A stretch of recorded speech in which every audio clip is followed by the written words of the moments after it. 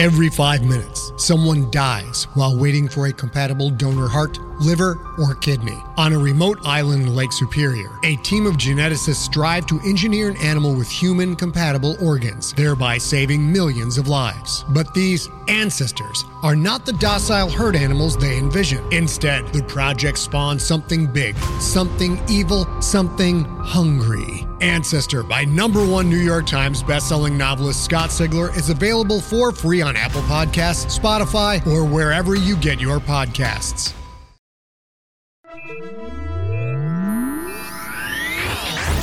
Lightspeed. Hello, and welcome to the Lightspeed Magazine Story Podcast. I'm your host, Jim Freund. Lightspeed Magazine is edited by John Joseph Adams, and our podcast is produced by Skyboat Media. Today's story is 9/10 of the Law by Molly Tanzer, performed by Gabrielle DeCure. This story is copyright 2017. Molly Tanzer is the author of forthcoming novel Creatures of Will and Temper, as well as Vermilion, The Pleasure Merchant, and the British Fantasy and Wonderland Book Award-nominated collection cum mosaic novel A Pretty Mouth. Her short fiction has appeared in Nightmare Magazine, the Lovecraft e-zine, and the forthcoming Transcendent, the year's best transgender and genderqueer speculative fiction, as well as many other locations. Her other editorial projects include being the editrix of Congress Magazine, which publishes thoughtful erotica, and co-editing Swords vs. Cthulhu with Jesse Bullington and the forthcoming Mixed Up with Nick Mamadas. She lives in Boulder, Colorado. And so, it's time to buckle up. We're going to Lightspeed. 9/10 of the Law by Molly Tanzer. Donna had picked up Jared's favorite, Romano's to go. He liked the rosemary bread and the penne rustica, and was just putting it in the oven to keep warm when they brought him in. They being EMTs, after pounding urgently on the door, and brought him in, meaning he was on a stretcher. He had an IV in his arm, and his eyes were bandaged with thick layers of gauze. Donna felt a flash of annoyance as the EMTs wheeled him toward their bedroom, sending their cat, Skimbleshanks, hissing and skittering nervously out of the way. She had planned to propose they separate that night, over the tiramisu she'd put in the fridge. Then Jared moaned, and she chided herself. She was still his wife, for now, at least. She ought to be beside herself with worry, not annoyed over having to put off an awkward conversation. "What happened?" she asked, hovering in the doorway while they got him into his pajamas and between the sheets, fumbling in the darkness of the room. Jared seemed pretty out of it. Doped up on painkillers, maybe? "Why didn't someone call me?" "Workplace accident," the woman replied, answering only the first of Donna's questions. "He'll be fine. He just needs to rest. Please don't turn on those lights. His eyes are very sensitive right now." Jared worked in administration at Denver International Airport. "What sort of workplace accident?" "Someone will be by to talk to you," the woman assured her, her eyes flickering to the other EMT, a buff young man with tattoos and one of those man buns. "What sort of someone?" Donna did not have to fake the concern in her voice, as it was due to the oddness of the situation rather than her husband's condition. As if on cue, there was a knock at the front door. Donna left the EMTs to let in a man in a gray suit. His hair was short, his shoulders broad. Donna thought he looked vaguely military, but the pin on his lapel was the new DIA logo, the white peaks of an airport's distinctive roof against a dark blue background. "Mrs. Crane?" For now. She pushed away the thought and nodded. "My name is Mr. Smoot. I'm sorry to meet you under these circumstances, but it's a pleasure." He did not try to shake her hand. "How is he?" "He's in bed," she said. She suddenly smelled the food and rushed into the kitchen to turn down the oven temperature. Mr. Smoot followed her. "That's all I know at this point," she said, over her shoulder. "What happened to him?" "Nothing a few days of rest won't cure." She frowned. "That he needs rest is all anyone's told me." "There's not much to tell. Just a workplace accident." Donna was becoming annoyed. Given how everyone was putting her off, she suspected something might really be wrong. Her face must have betrayed this, as Mr. Smoot set his briefcase on the table and opened it, withdrawing a single sheet of paper from one of the files. He handed it to her. It was a photocopy of an incident report. She began to skim it as Mr. Moot spoke. He and the document said basically the same thing. He was riding in the employee train. They were testing a new sort of lighting system down there, and a bulb flared and burst. He was looking in the wrong place at the wrong time. We had him rushed to the hospital, then did a quick surgery with a laser, nothing to worry about. Really, he will be fine. He'll have to wear the bandages for a few days. When they come off, he'll have 2 black eyes, but that should be it." "I see." Donna set the paper on the table. She was relieved to finally have an answer, and understood why they'd wanted a DIA rep to tell her. Damage control. Lawsuit avoidance. "I'm glad it's not serious." Mr. Smoot smiled. "Oh, we are too. Now, as to the logistics, you work as a dental hygienist, correct?" Donna frowned. Yes." Creepy that he knew, but it must be in Jared's files somewhere.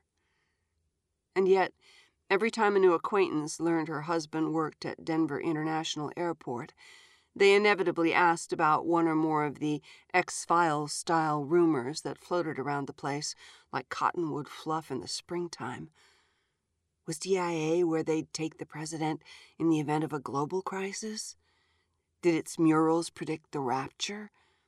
Were the delays and budget increases that had plagued its construction due to the secret alien research facility beneath the tunnels? The truth is out there.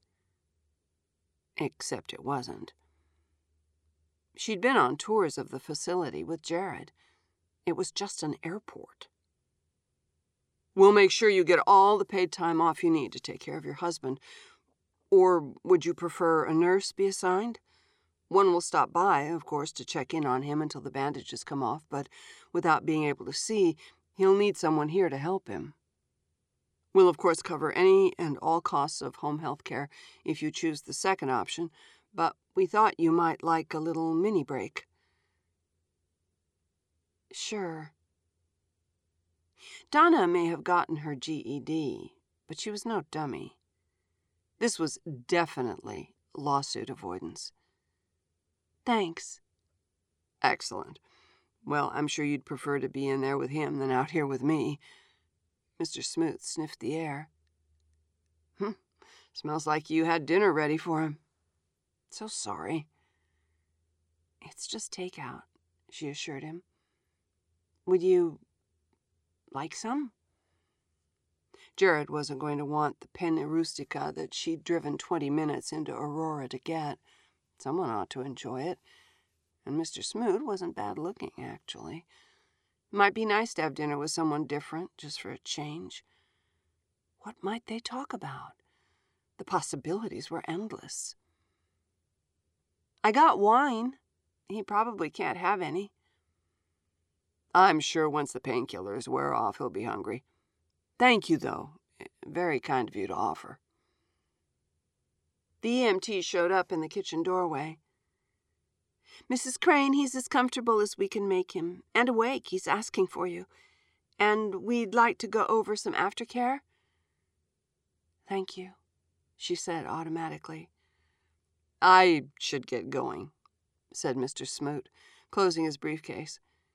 "Here's my card," he said, handing her one. "Call me if you need anything." "Okay," she agreed. And just as they'd promised, all Jared needed was rest and darkness. A little help getting to the bathroom and back, or to the kitchen table for meals. After 5 days, the bandages came off, and for better or for worse, he was back to his usual self. Donna forced herself to put off bringing up a possible separation until at least his black eyes faded, trying to focus on the positive within their relationship. Jared had a good job, as did she. They lived in a nice house, a reasonable commute away from the airport and the dental office where she worked, and had nice friends whom they saw regularly. Turning these facts and others into a sort of litany, Donna began to doubt herself. Her life was good, so why did she feel so on edge all the time? Her feelings of dissatisfaction made no sense. Why did she feel relief instead of regret when Jared called to say he'd be working late? She shouldn't feel that flash of annoyance when she heard his key in the lock. Shouldn't find it so irritating when she asked how his day was and he said literally every afternoon or evening, "Good, busy." Shouldn't resent the way he never asked about her day, or his perpetually preoccupied, predictable, "Oh?" when she prompted him with an "I had a long day," or similar. That and a million other things ought not to make her nerves sing with tension and her heart flutter with frustration and resentment. But they did. Jared was exactly the same after he recovered. That's what confirmed for Donna that the oddness surrounding his accident was simply DIA attempting to avoid going to court. Jared worked the same amount, said the same damn things, ate with the same hand. Nothing was different about him, sadly. At least, so she thought. Just like every other part of their marriage, sex had become a routine. To be fair, that monotony was pleasant enough, not like his responses to her attempts at conversation. Always shy about such matters, Jared would turn off his light and pretend to sleep, waiting for her to tire of reading. Once she turned off her lamp, he would grope for her under the covers in the darkness of their bedroom, finding first a breast, then drifting down to her sex, which he would caress until she was wet enough to accommodate him. Usually she came, either while he was inside her or after, squeezing her thighs together after he rolled off. About a week after the accident, when the purple bruises around his eyes had faded to mustard yellow and a soft pea soup green, Jared reached for her. She was ready. As far as she was concerned, Jared's ability to sexually satisfy her, however inadvertently, was the only thing he had going for him. Responding more eagerly than usual to his touch, she was pleased when, instead of anxiously stroking over her panties, he pulled them aside and slid a finger gently but deeply inside her, and gasped in surprise when he inserted a second. All too soon, he withdrew them both to snap on his bedside light. She blinked, and when her eyes adjusted, she saw he was sucking her fingers as he gazed at her exposed body. She shuddered, half alarmed, half aroused, and covered her breasts with her hands, unaccountably shy. He pulled them away almost roughly. "I want to see," he said. His voice was the same, but something was different. His eyes. They glinted queerly in the light, like Skimbleshanks's did when he was hiding under the bed. Were they a slightly different color now? Or was it just the low wattage of the bedside lamp and the sickly bruises? She didn't think long on it. How could she, while he was peeling down her undies and pushing her knees apart to inspect her sex? She was unable to interpret his expression. All she could come up with was wonder. But that wasn't possible, not after 10 years. And yet, how else could she explain the way his eyes widened and breath quickened as he spread her open before tasting her, which he'd never previously been particularly inclined to do? His attentions inspired her to respond with equal enthusiasm, and soon she was suckling his hard cock. His delight inspired her, and she actually whined a little when he took it away from her, but her complaints turned to moans when he plunged it inside her and proceeded apace with more than his usual vigor. He came before her with an unexpected yelp, much different from his usual relieved exhalation of breath. More aroused than she could ever remember being, she came as he slowed his thrusting.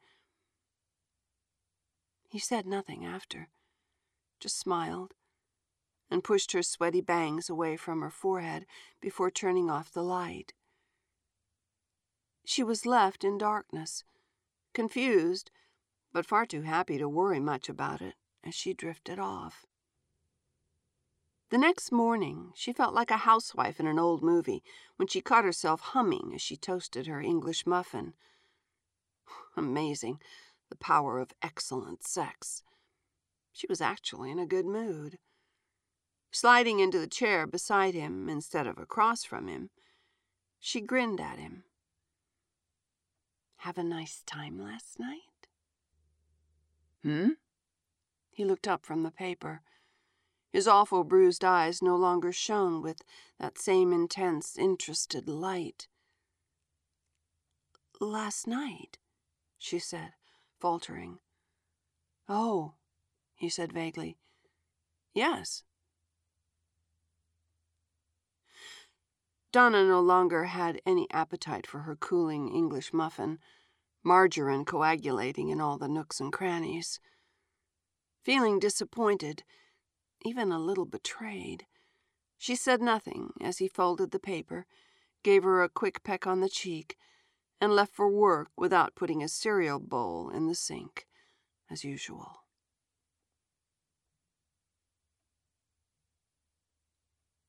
Things went back to normal, and Donna cooled down enough that when Jared next feigned sleep, she didn't keep reading until he really fell asleep, as she sometimes did when feeling particularly resentful. Indeed, she put her book down early, as she was curious to see if she'd be treated to another display of genuine interest in her needs and her body.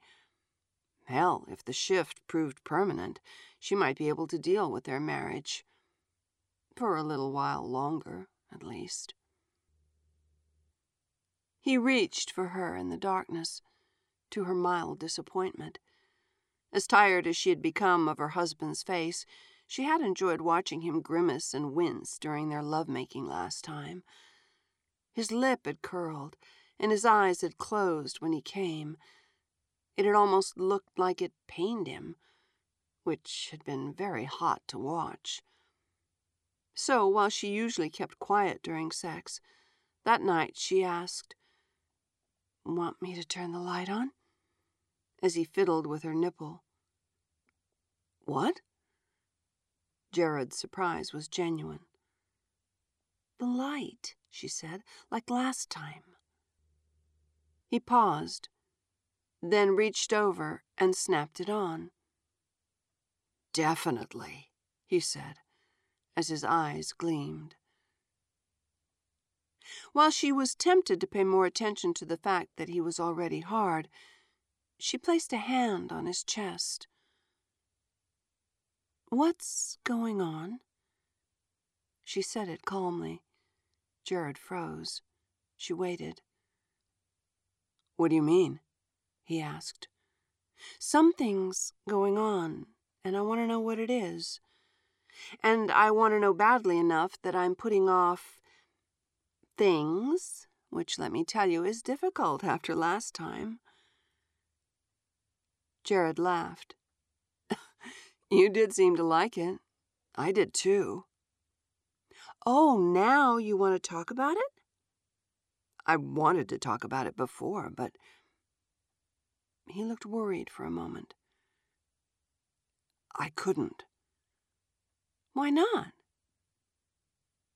Because... He shrugged. Because I'm not your husband. This shocked her less than she thought it would. Then again, she was tired of her husband. Whoever he was now, he had the advantage of not being Jared. All right, she said. Who are you then? That's hard to explain. Try. Jared, well, not Jared, nodded. I thought it was strange when I found out that you don't know. But your husband, he isn't an... Not Jared squinted, as if thinking hard. Administrator. I mean, he is, but not for the airport. For what's under the airport. She felt a frisson of fear and pleasure. The truth had been out there. All those times she'd scoffed at friends or strangers. What's under the airport? A research facility. Around 20 of your Earth years ago, we made contact with you. Ever since, we, our two species, have been working to facilitate an experimental collaborative co-consciousness. Jared is hosting my mind in his body. Donna held up a hand. Our two species? What sort of species are you? It was now an it to her mind, opened its mouth, but before it responded, she added, And what is your name? My name is... It sounded like Gleerrock, and when Donna repeated it, not Jarrett, Gleerrock, smiled and nodded. Close enough. My world is... You're an alien. Donna, again, felt minimal surprise. I am, but we are not so different. Neither of our species has achieved faster-than-light travel, and yet we wish to know more of who else might be living in our galaxy. My people are naturally able to separate our consciousness from our physical forms, so we developed the technology to send out a psychic beacon. You, humanity, were the first to respond.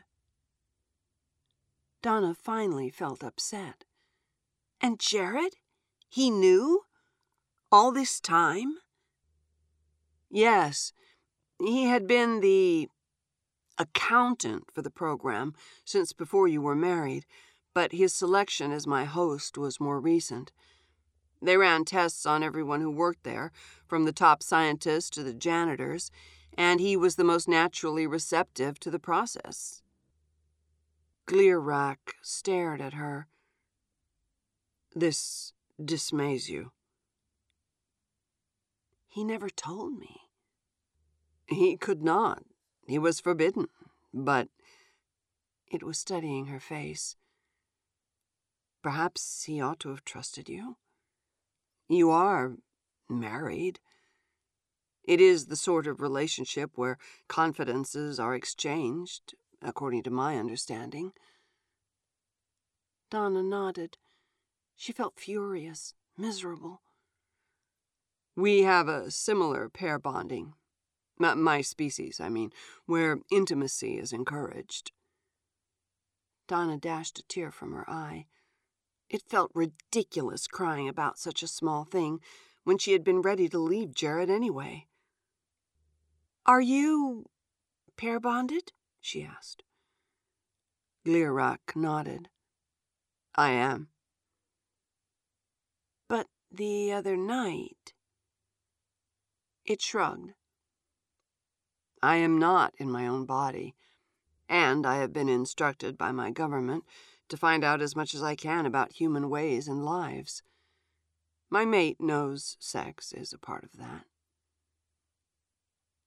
Donna looked sidelong at it, met its eyes that were not her husband's eyes. Jared wasn't unattractive. She'd been very eager for his attentions when they began dating, set up by a mutual friend. Then his reticence had seemed manly, his steady government job a sign of maturity. "So, does that mean you want to—" "Definitely," it replied. "I am supposed to learn all I can about you, after all." "But for now," it said, once it had its writhing 3 fingers inside her, "let's just keep this, educational session between us." "Of course," she gasped. Jared's eyes healed up enough that he agreed to go to a party at a friend's house. It was a nice time, for a bit, at least.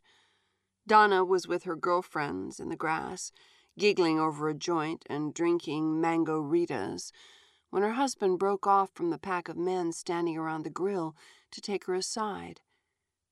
He was grumpy after 2 scotch and sodas and wanted to go home. It was just so goddamn typical. She felt cute in her nice dress. The weather was finally good after several late spring snows, and she hadn't seen Vicky or Marissa in a while.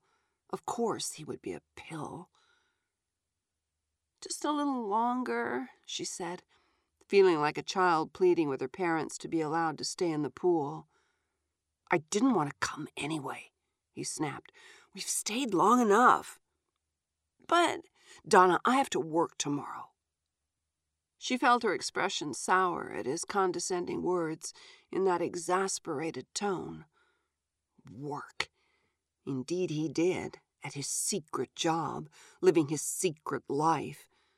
Well, she had to work too, at her decidedly not clandestine dentist's office, her back aching as she picked things out of people's teeth. "Please?" she asked. He shook his head, but then paused, looked back at her.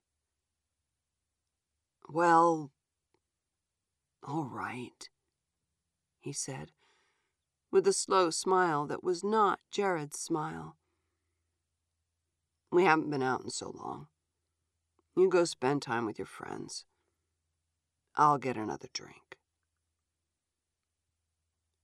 It was Glirach speaking. She was sure of it. The alien was talking to her in front of all these people. It was actually kind of a turn-on, the secret. Maybe she did want to go home. "We can't stay too late," it cautioned her, waggling its finger. "But a bit longer. You're having a nice time. Later, you can thank me," it said, and winked. They stayed until the sun set.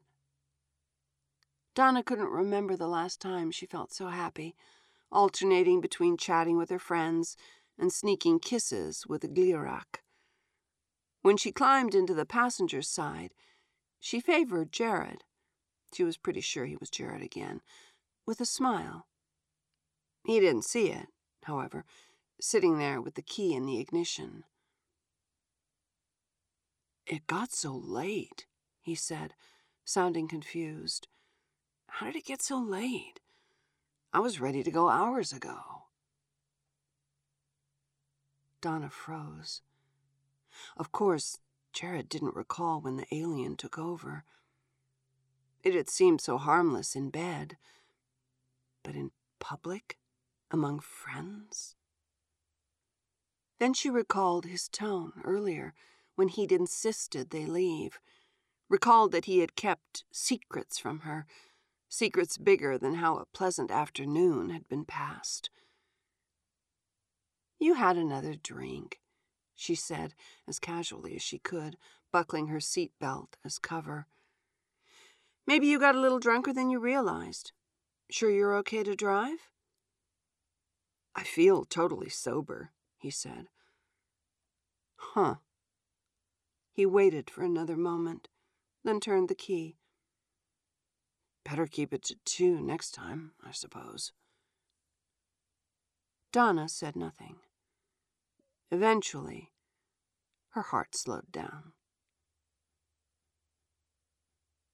Before going into the induced sleep that allowed its mind to live with Jared's, Glirach dwelt beneath the waves, in a vast city of coral skyscrapers, grown and maintained by bioarchitects to harvest and emit the faint light of the planet's sun. Millions lived in that phosphorescently illuminated gloaming, lived and worked and loved and died in ways similar and different to humans in their cities on Earth. Glirach lived with its mate in a flat high above the ocean floor. It was comfortable, luxurious even, with a good view of the surrounding towers and parks, and even the farmland beyond the city limits. They had been assigned such a wonderful home because while Glirach's mate was one of the scientists working on the project to make contact with Earth, Glirach held a much higher status job: sanitation. As with all civilizations, waste removal was an issue. Burying garbage beneath the ocean bed poisoned the food supply. Allowing it to drift away created problems for other cities, so there was only one place it could go. While all of Glirach's people were telepathic, only the most powerful communicators were able to pass the rigorous tests to become sanitation workers. Those who did were trained to develop their mental aptitude from a young age until they were able to throw their minds into the bodies of simpler creatures, such as the mammal-like bipeds that lived on land. Teams of sanitation workers could combine their efforts to mobilize whole packs of them to haul waste out to the sea and inland, away from rivers and other tributaries, to minimize seepage back into the water. Glirach was particularly talented. In fact, it could control these creatures for miles, and had seen more of its planet's land masses than any other, such as the astonishing... "Wait," said Donna. "What's that?" said Glirach. It had been an intense evening. Donna had been overwhelmed by the menu at Linger, a trendy eatery with a spectacular view of Denver that Jared had never been willing to brave due to its world cuisine-inspired menu. Indeed, Jared would have hated it. Would hate it tomorrow, given how spicy everything had been.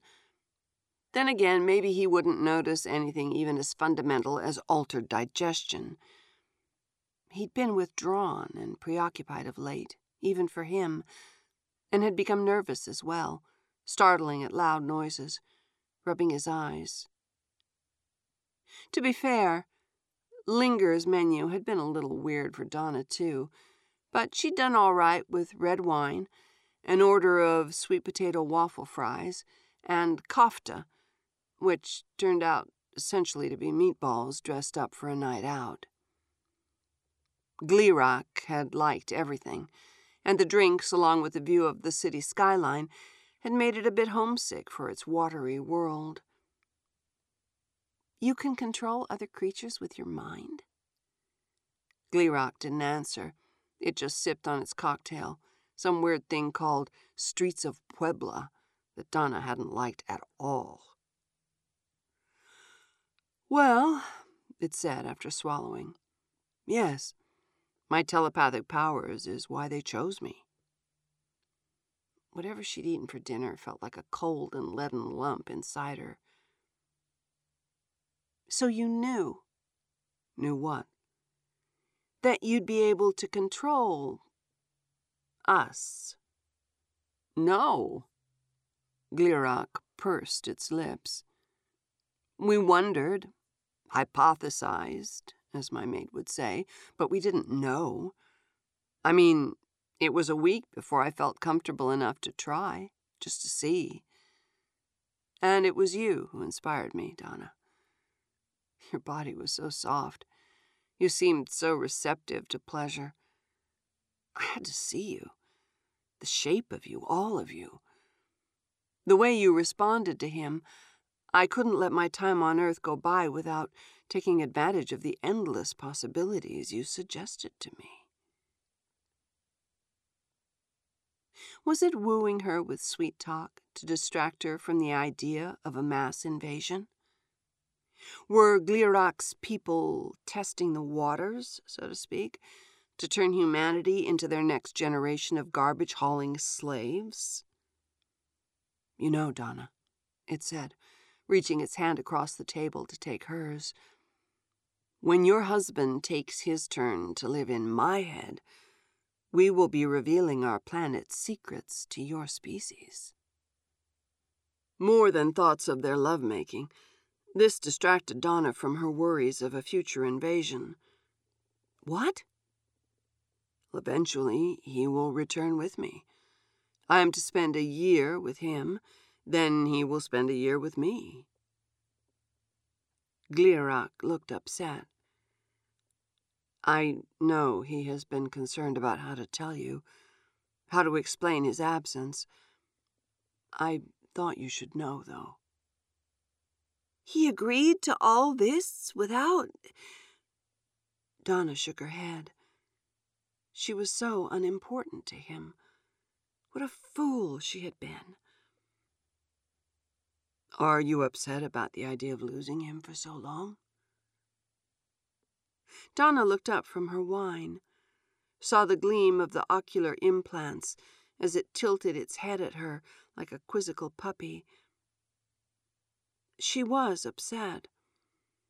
But she was upset about losing Glirach. Jealous that Jared, who had all the sense of wonder of a sack of potatoes, would get to live with it on its planet, would get to see how it made love to its mate. She laughed.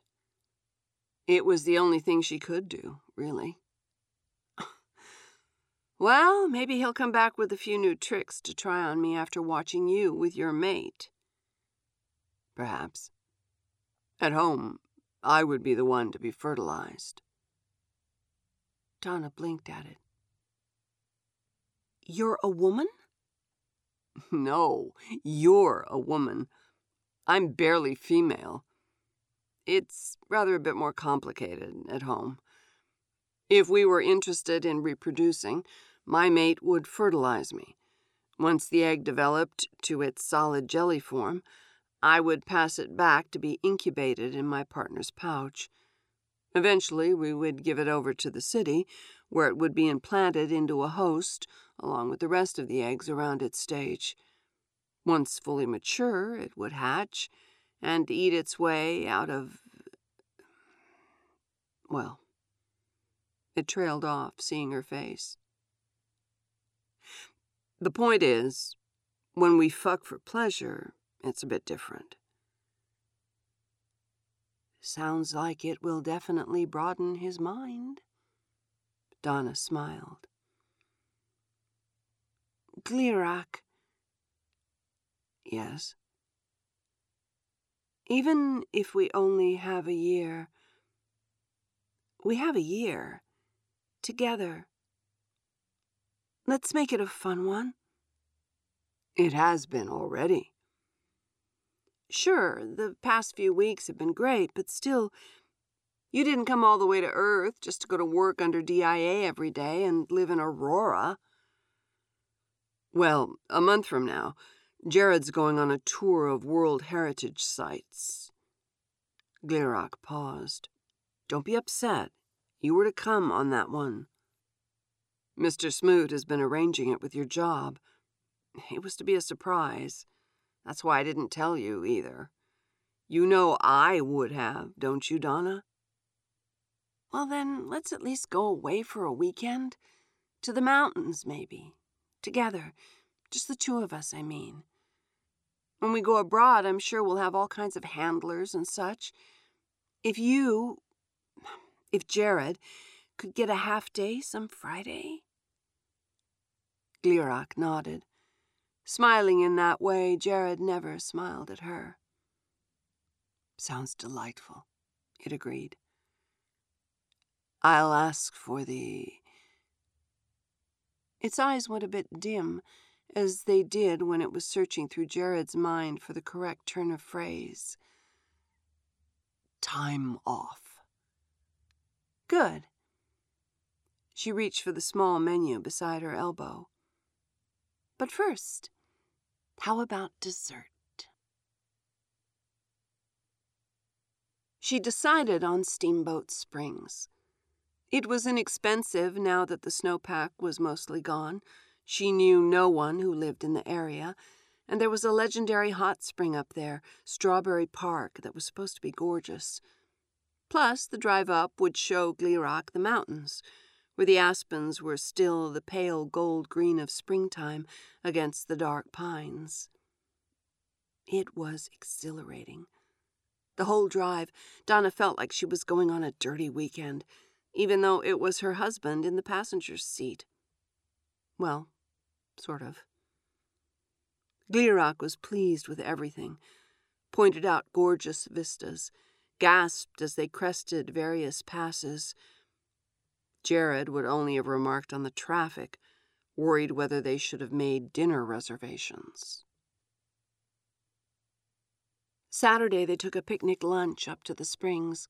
Sandwiches and chips and a can of the kale-flavored soda that Donna had only ever seen Glirach buy. By late in the afternoon, they'd had enough of dipping in the various pools, heating up and cooling down by turns. But that was fine. They had urgent business in the hotel room. Donna's Googling had told her Cafe Diva was a hot spot, even in the warmer weather. But when they walked in the door, she saw something she didn't like one bit. Vicky and her husband Mark were there. And before Donna could suggest they ought to go elsewhere to avoid being spotted, they were. "Donna!" cried Vicky. "I didn't know you and Jared would be here this weekend. You sly dogs. Are you on a lover's getaway?"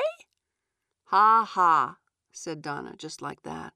Not a laugh, but a statement. "Yeah, we are. You caught us." "We are too. Come on, join us for dinner. It'll be fun. You can go back to your place after." She winked outrageously at Donna. "We've only just ordered starters." "Oh, we wouldn't want to." "To what? Have fun? Come on, you won't be bothering us." Donna looked to Glirach. It shrugged. They actually had a really nice dinner. Glirach did well with Vicky and Mark, even if sometimes it had to think, scanning through Jared's brain before responding. Donna ordered a second bottle of wine to keep them from noticing too much. It seemed to work. Back at the hotel, Donna collapsed onto the bed. "Oh, that was close," she said. "I'm so glad we're free of them. I could barely eat. I was so worried." Glirach pushed her skirt up over her thighs. "Your species' constant need for nourishment isn't unpleasant, but it's a shame we have to leave the hotel to do it. We can order room service tomorrow morning." "Good. No more distractions from what really matters." It was the longest amount of time they'd spent together without letting Jared surface.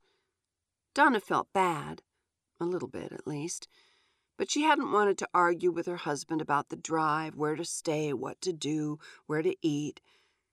She'd wanted to enjoy some time with Glirach without distractions, just for once. When they cruised back into town that Sunday, after grabbing a late lunch in Denver, she felt a bit low to have to return to her marriage. her life. Even the idea of their upcoming around-the-world trip couldn't cheer her. Glirach had said they'd see the Library of Celsus, the Parthenon, the Pyramids, the Great Wall, the Tower of London, Machu Picchu. But she'd be seeing it all with Jared. She would know Glirach was there, just beyond Jared's eyes, but they wouldn't be together. Not really. They'd agreed on a cover story. A stomach virus had knocked Jared out all weekend. As Donna unpacked the last of their things, Glirach changed into pajamas and got into bed. "Wow, it must have really knocked me out," remarked Jared, as Donna brought him a glass of watered-down Gatorade. "Well, I'm feeling better now." "I'm so glad," said Donna. "You were really miserable. Probably best you don't remember." "Would you bring me my laptop? I ought to see if any work emails came in while I was so out of it." "Yeah, maybe some new alien species made contact with the secret research facility where you work," she thought, but all she said was, "Sure." She took a long shower, took her time drying off. She'd brought her pajamas with her into the bathroom. It was silly, but she felt less comfortable changing in front of Jared of late. When she reemerged, he was in bed, laptop open. He was staring intently at the screen. "Hungry at all?" she asked, putting a little hopefulness into her voice, as if urging him.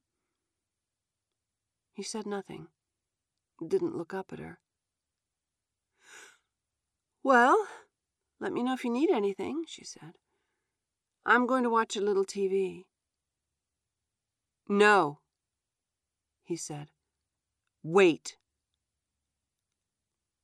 When he looked up at her, finally, his expression was not a friendly one. "More Gatorade?" she asked. "I don't want any goddamn Gatorade," he said, throwing off the covers and advancing on her. Donna shrank against the wall. Jared was really upset. He didn't usually swear. "What's wrong?" "What's wrong? What's wrong is that I was in Steamboat Springs this weekend," he said. "Apparently I had a lovely dinner with Vicky and Mark in some restaurant up there. But how could that be if my wife assures me I was sick in bed?" Donna didn't know what to do.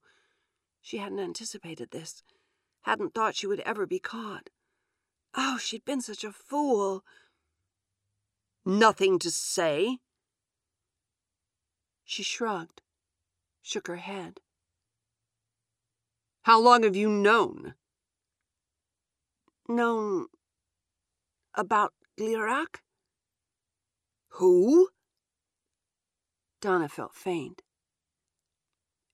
Your experimental collaborative co-consciousness." Jared's eyes went wide. He grabbed his phone, dialed quickly. "I need someone here, now, to bring me in," he said. "Yes. Yes. Yes!" He hung up the phone. "Bring you in?" "You think I'm going to drive, knowing it could take me over at any moment?" he snarled, almost yanking out a dresser drawer in his haste to grab a shirt. "Oh, God, what am I going to tell them? None of us even knew it had a name, much less that it could make a puppet of me without my consent or my knowledge. None of us. Except you." "I can explain."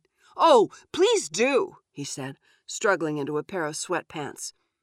"I'm eager to hear you explain going out of town for a weekend with it." His eyes snapped back to hers. "You fucked it, didn't you? You fucking fucked it!" Donna wished Glirach could intervene, but it had told her it was more difficult to take over Jared when he was emotionally agitated. She would just have to deal with this on her own. "Well," she began. Never mind, I don't want to hear it, actually. I'm leaving, he said unnecessarily. And I don't know when I'll be back. What's going to happen? She asked. It's not up to me, he snapped. But I have my doubts they'll be pleased. This was not part of our agreement. Jesus, they can take us over. No wonder they were so eager for this partnership. This is not good. This is really not good. Where are they? He said, stomping out of the bedroom. Donna felt a chill as she followed him into the living room, and not in regards to Jared's fears of planetary domination. Can't we talk about this? She said, pleading with him. Talk? Talk about what? Are they going to terminate the cohabitation? Probably. Donna, I was supposed to be reporting anything strange. This is new technology, new law, new everything. He shook his head. I'm such an idiot. I knew something was wrong, but I believed your excuses. How stupid of me to trust my own wife. Now Donna was furious. All her rage came bubbling up like lava, hot and toxic. Trust? You want to talk about trust? If Glirak hadn't told me, how would I have known? You never even told me where you worked, what you did. It's top secret. Top secret, she scoffed at him. You reached for me that first night, you know? Did it excite you? The idea of it watching us? He blushed. She'd never seen him blush, not in a decade of marriage. It was here to learn about us. That includes how married couples behave with each other. I guess it learned a hell of a lot, didn't it? Mission accomplished. Something occurred to Donna, contemplating the way she and Jared had behaved with one another before Glirak. She really didn't want to go back to that. Couldn't go back to that. Maybe you won't have to terminate the relationship.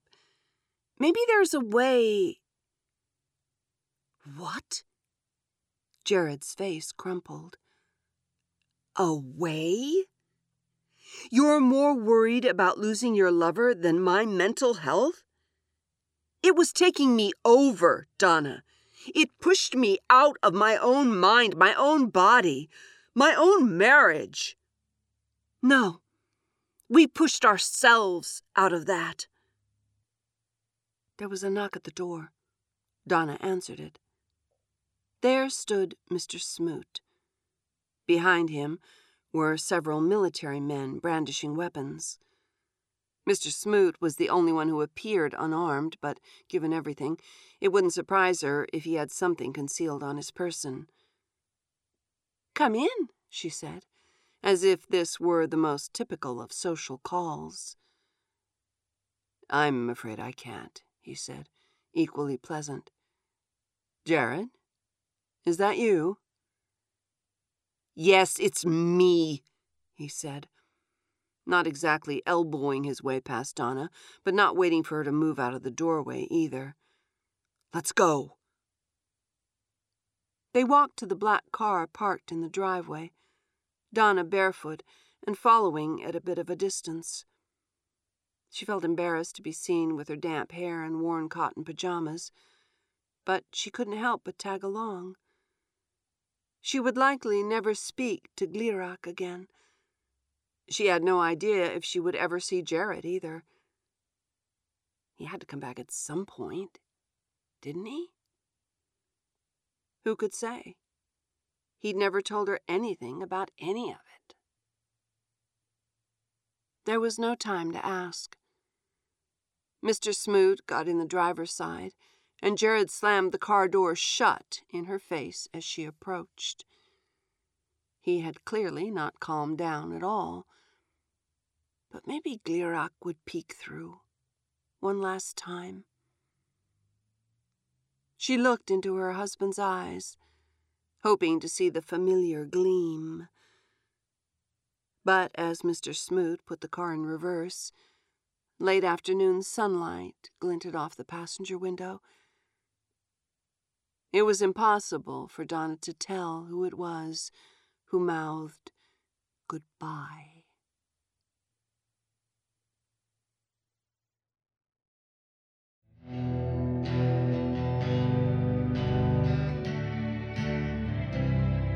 Welcome back. You have been listening to Gabrielle de Cuir reading 9/10 of the Law by Molly Tanzer. We hope you enjoyed it. If so, please help spread the word by leaving a review or rating at iTunes or the social media venue of your choice. Our editor is John Joseph Adams. If you are not already a subscriber to our Hugo Award-winning magazine, check out our many options at lightspeedmagazine.com/subscribe. This month, our sponsors are our friends at Edge Science Fiction and Fantasy Publishing. Find them online at edgewebsite.com. Skyboat Media, the most respected independent audio production team on the West Coast, produces the stories for this podcast. They are headed by the Audie and Grammy Award-winning narrators Stefan Rudnicki and Gabrielle de Cuir. Be sure to check out their website at skyboatmedia.com. Music and sound logos are composed and performed by Jack Kincaid, and post-production for Lightspeed is in association with yours truly. This podcast is copyright 2017 by Lightspeed Magazine. Thanks for listening. That's all for now. See you on the Bitstream. I'm Jim Freund, wishing you cheers from all of us at Lightspeed.